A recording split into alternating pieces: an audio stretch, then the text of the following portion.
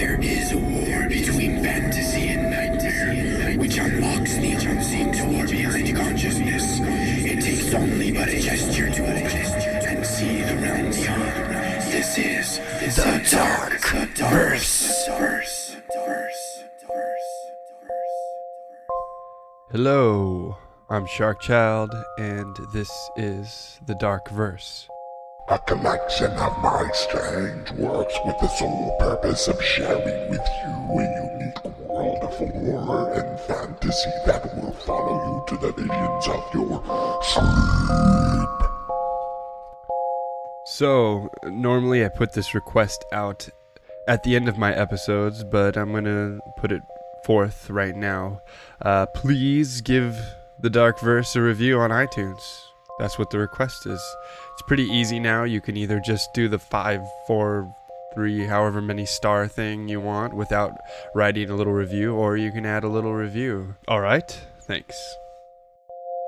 As far as the book goes, they finally fixed the cover, so the real deal is going to be printing here and being shipped. And I think the June 16th release date will work out. If you haven't already, go to Amazon.com and search for The Dark Verse. You'll see my book. It's pretty cool. Check out some of the artwork, and you can look inside and see parts of the first story and the first image that goes along with that first story that John Stifter created. It's pretty cool. For this story that I wrote, I have Roman numerals in it, but instead of saying the Roman numerals as a number, I actually read off the letters. For example, for 10, I would say X. And this is just for the purposes of understanding the story better. So, I just wanted to pass that on to you. This is episode 42 of The Dark Verse, and it is entitled 13 Door Roulette.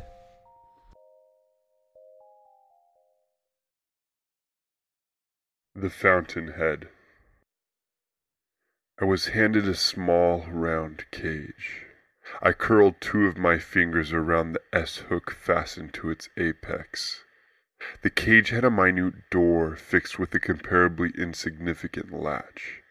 It did not, by sound and feel, seem to have anything within its grasp, although nothing could be seen within the tightly placed metal panels that formed the entrapment. These surfaces caught and reflected the inconsistent light of the corridor I stood in, which consisted of flickering bulbs overhead, pleading idly for the repair of the troubled circuits supplying them. At the end of the corridor before me, a mirror stood as the wall, reflecting back the entirety of the scene. A woman stood behind me. Her hair was auburn, and her skin was upon an age of older days. A strong musk emanated from her presence, encapsulating all of my senses. Even my eyes teared as the scent entered my nostrils. A green shawl draped across her shoulders over a pale blue dress. In front of me stood a middle-aged man in tight jeans and a leather jacket. His nerves had the better of him. He twitched his arms and legs in anticipatory dread, while his head swung from left to right, the long black hair on his head following in delayed pursuit. Slight mumblings left his lips periodically, whether prayers or words brought about by an encroaching insanity. There was no distinguishing. Both the woman, the elder, and the man, the manic, had also been given cages identical to my own. At our sides, the cages were motionless, but in our reflections, the cages jolted back and forth. Along the sides of our triptych ensemble, 10 doors pressed. Each door was labeled with a Roman numeral. The first was given an I, and the last an X. These labels were coated in thick, greasy oil. Their slick surfaces were magnets for the light, and so were illumined vividly for all to see. This corridor of doors was called Exabria's Asylum, and the three of us, who stood waiting to begin a ritual of uncanny elements, were called the Partitioners. Behind each door was a captive, either tricked or bested by the unimaginable allure of the witch Exabria, and we, the Partitioners, were given the opportunity to extinguish the sentences upon our criminal souls in exchange for a choice. The choice of an encounter with a piece of Exabria's collection. Walk through a door, walk out, and live. The cages we held were locks that bound the vintages of evils behind the doors within their rooms upon the entrance and peril of the partitioner, which was, as history provides, the majority of the outcomes. It will now begin. The three of us were told by a man in a mask of heavy, black mesh. He stood amongst us. It was this man who held a long sword, keeping us from rash rebellion. Another man, also wearing a mesh mask, was with him. A slight limp in his step was his signature. He had handed out the cages. After the man with the sword spoke his words, the two of them tread off together into the unseen darkness behind the corridor's faltering light. After their departure, a wall slid across the path of the corridor, imprisoning us in the chamber of doors. The ritual was due to unfold. A purple flash began to coat the corridor. It arrived every 5 seconds and could only be seen within the mirror. We all stood still for a few moments, knowing what the beacon meant.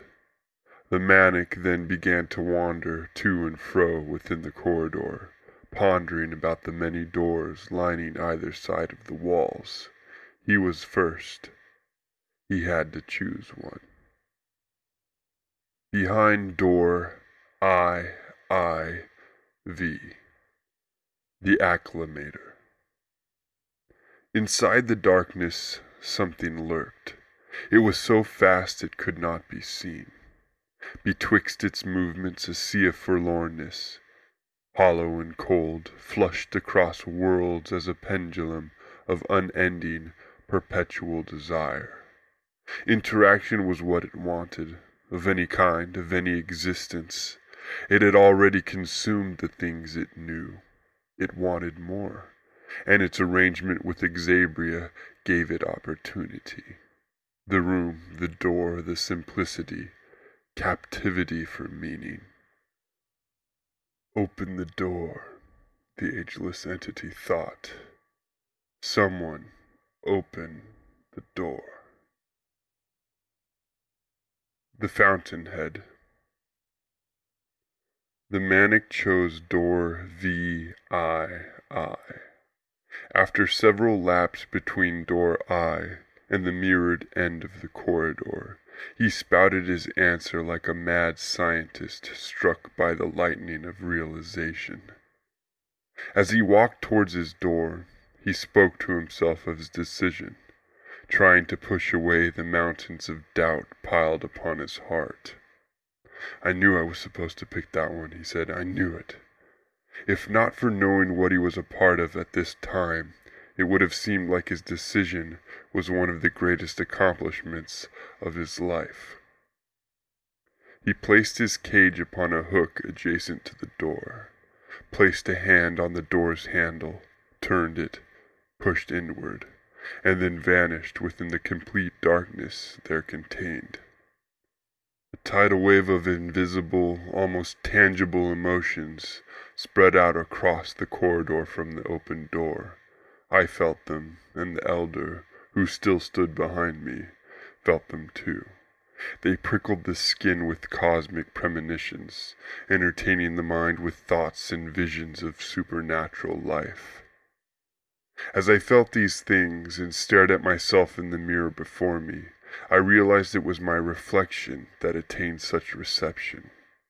The hair upon the arms on my sides was flat, but the hair upon the arms of my reflection was upright and stiff. just like the differentiation between the cages.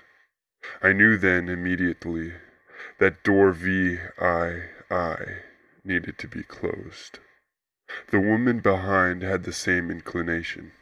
We both bounded for the door to close it, with or without the man who had entered.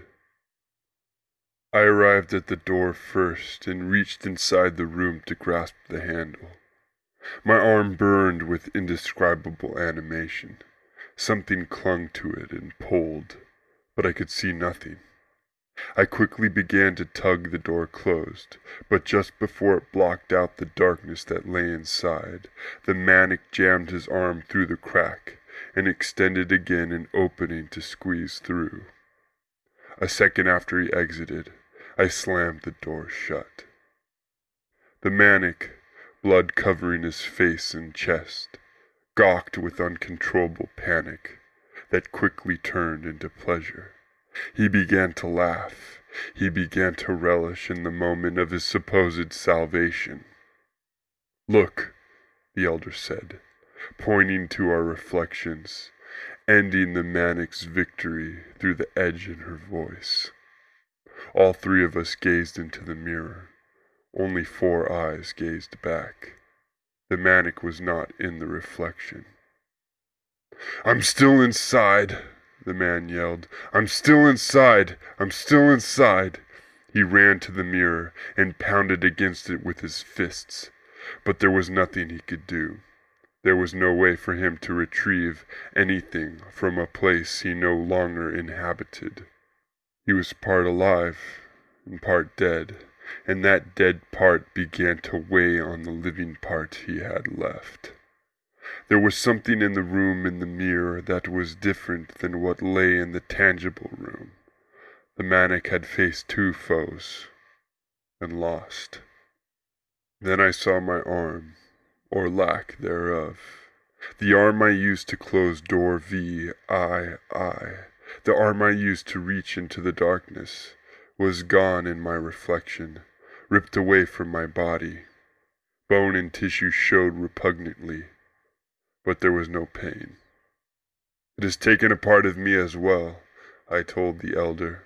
"Look at my reflection."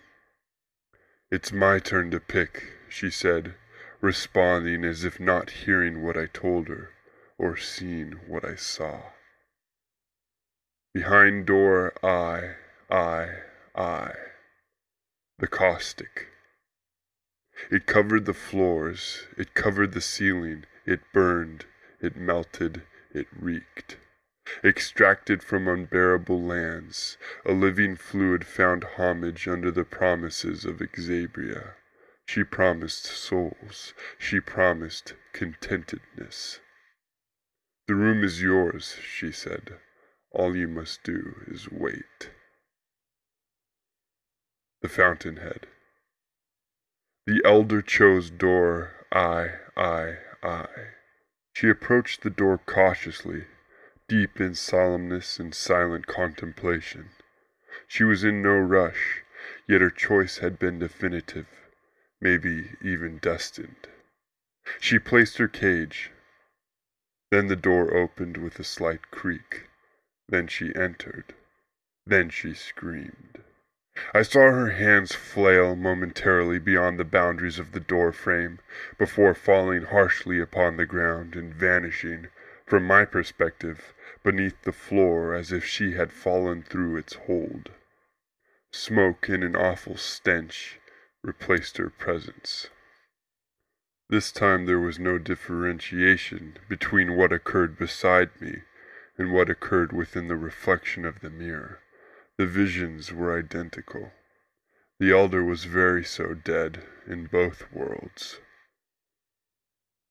Behind door IX, the stick.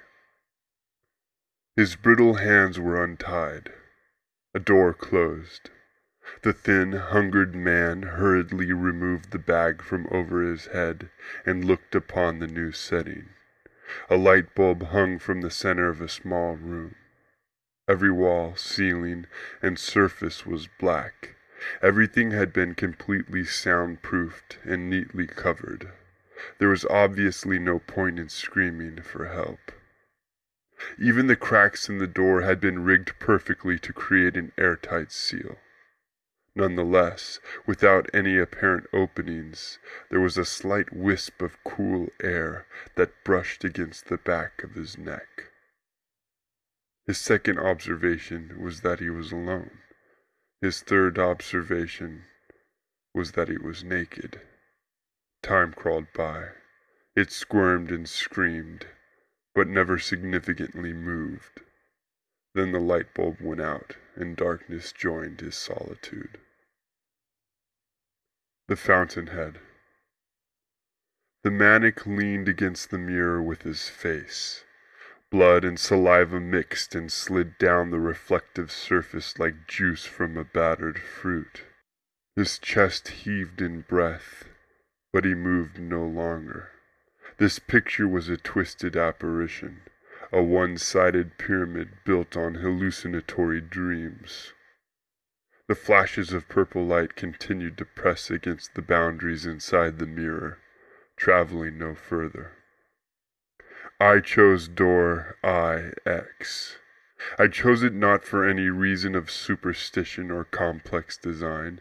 I chose it because it was the closest door to the maniac, who stood as an unbalanced pillar waiting to be toppled and used for my benefit. Instead of using my own cage for the lock, I retrieved the maniac's and hung it by the door. Then I opened it, got behind the departed man, and heaved his frail body into the room and darkness beyond with my foot. He thudded against the ground like a lifeless heap. For a moment there was silence, and then there was some scuttling, but I could not see anything. The next thing I knew, the maniac was climbing to his feet. He faced me just on the other side of the door frame, calmer than I had ever seen him before, and spoke. "I guess there's nothing in the room. I would be dead by now, no thanks to you, had there been something. You mind getting my cage down?" "I still have to go inside," I said. "This door was my choice. All I have to do is go in and come out, and I'm a free man." I started walking towards the maniac and the doorframe. The maniac screamed, not a masculine howl, but a shrieking, cracking wail, and then darted into the darkness. "Why'd you do that?" I asked into the black. There was no reply. "Come on, get out of there." Still nothing. "If I go in there and come out and you're still hiding, I'm just going to close that door on you, so you better come out." I was a bit uneasy. Going inside that room with the unpredictable maniac man was next to the last thing I wanted to do. But knowing there was nothing inside that would tear me to shreds made the decision a little easier. I started to walk again. Then I noticed that as I got closer to the room, the reflection of the cage in my hand shook harder. "Is this what he's afraid of?" I thought to myself. I stopped. I opened the latch of the cage and looked inside. There was nothing. It was empty, but I saw that its reflection still jerked. I angled the opening of the cage towards the mirror. Instantly I dropped the cage. Inside was a menacing creature. Its eyes were pressed against the opening of the cage. They were open wide, and the eyelids were lined with teeth. The eyes popped back into the head, and the eyelids and teeth snapped shut. That was all I saw. When the cage hit the ground, I watched in the mirror as the creature, a mixture of apparitional and physical attributes, bolted from its prison and dashed into the open room. Once again I heard the maniac scream, but this time it did not stop, not for a long time, and when the scream did stop, suddenly, it never came again. I still needed to enter the room, so I built up my guts and went for it in a sprint. In and out, that was all I had to do, go in fast and get out faster. My feet hit the darkness, once, twice. I was already as far in as I needed to be. There was a flicker of light. A light bulb hanging in the room turned on for a fraction of a second. I went to turn around, but my eyes saw what there was to see. A naked man lay crumpled on the ground. The manic was spread in pieces across the ground, but there was no blood. Just tiny, clean-shaven pieces. A breeze brushed against my flesh. I continued my retreat back to the corridor. Something tremendous grabbed me around the waist and squished. It felt like a giant hand. I flew through the doorframe and into the inconsistent light of the corridor. I looked into the mirror. I saw nothing. Xabria. The mirror at the corridor's end melted and pooled at the base of the wall. In liquid form, it rose from the floor and formed a woman. Her features were dazzling, and her body was perfectly sculpted. She walked up to the open door and stood in front of it. She held out her hand. The creature from the cage exited the room, leaping onto the woman's hand. It nestled against her reflective flesh. Then she closed the door. When shut, the greasy IX on the door reflected off her liquid chest. It shone as XI. Door 11. Her favorite was behind that door.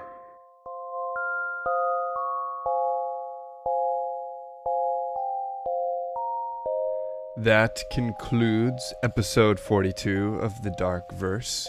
Go to thedarkverse.com to download all of the past podcasted episodes, or you can get them on iTunes or at the Zune Marketplace. Go to myspace.com/thedarkverse if you want to add it as a friend.